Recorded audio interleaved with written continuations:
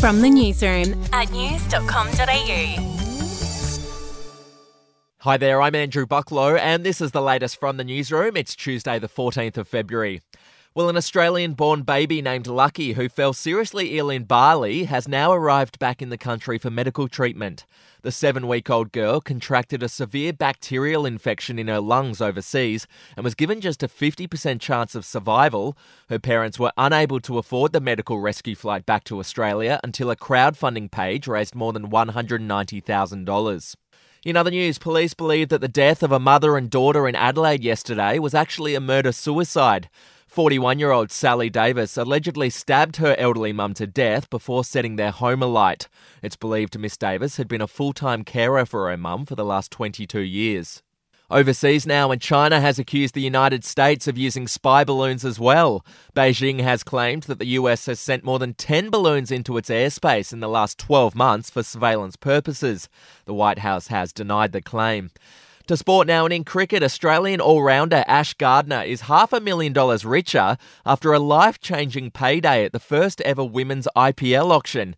She was snapped up by the Gujarat Giants for $558,000, making her the Indian League's most expensive overseas player. To celebrity news, Donald Trump was not impressed with Rihanna's performance at the Super Bowl yesterday. The ex-president wrote on social media, "Rihanna gave, without question, the single worst halftime show in Super Bowl history." He also had a crack at Rihanna's red outfit, which showed off her baby bump, writing, "So much for her stylist." What a tosser. And finally, in royal news, Queen Consort Camilla has been struck down with COVID again. It's the second time the 75-year-old has had the illness. She's cancelled all her public engagements for the week and will now isolate at home. Well, that's the latest from the newsroom. We'll be back with another update soon. Follow or subscribe to From the Newsroom wherever you get your podcasts.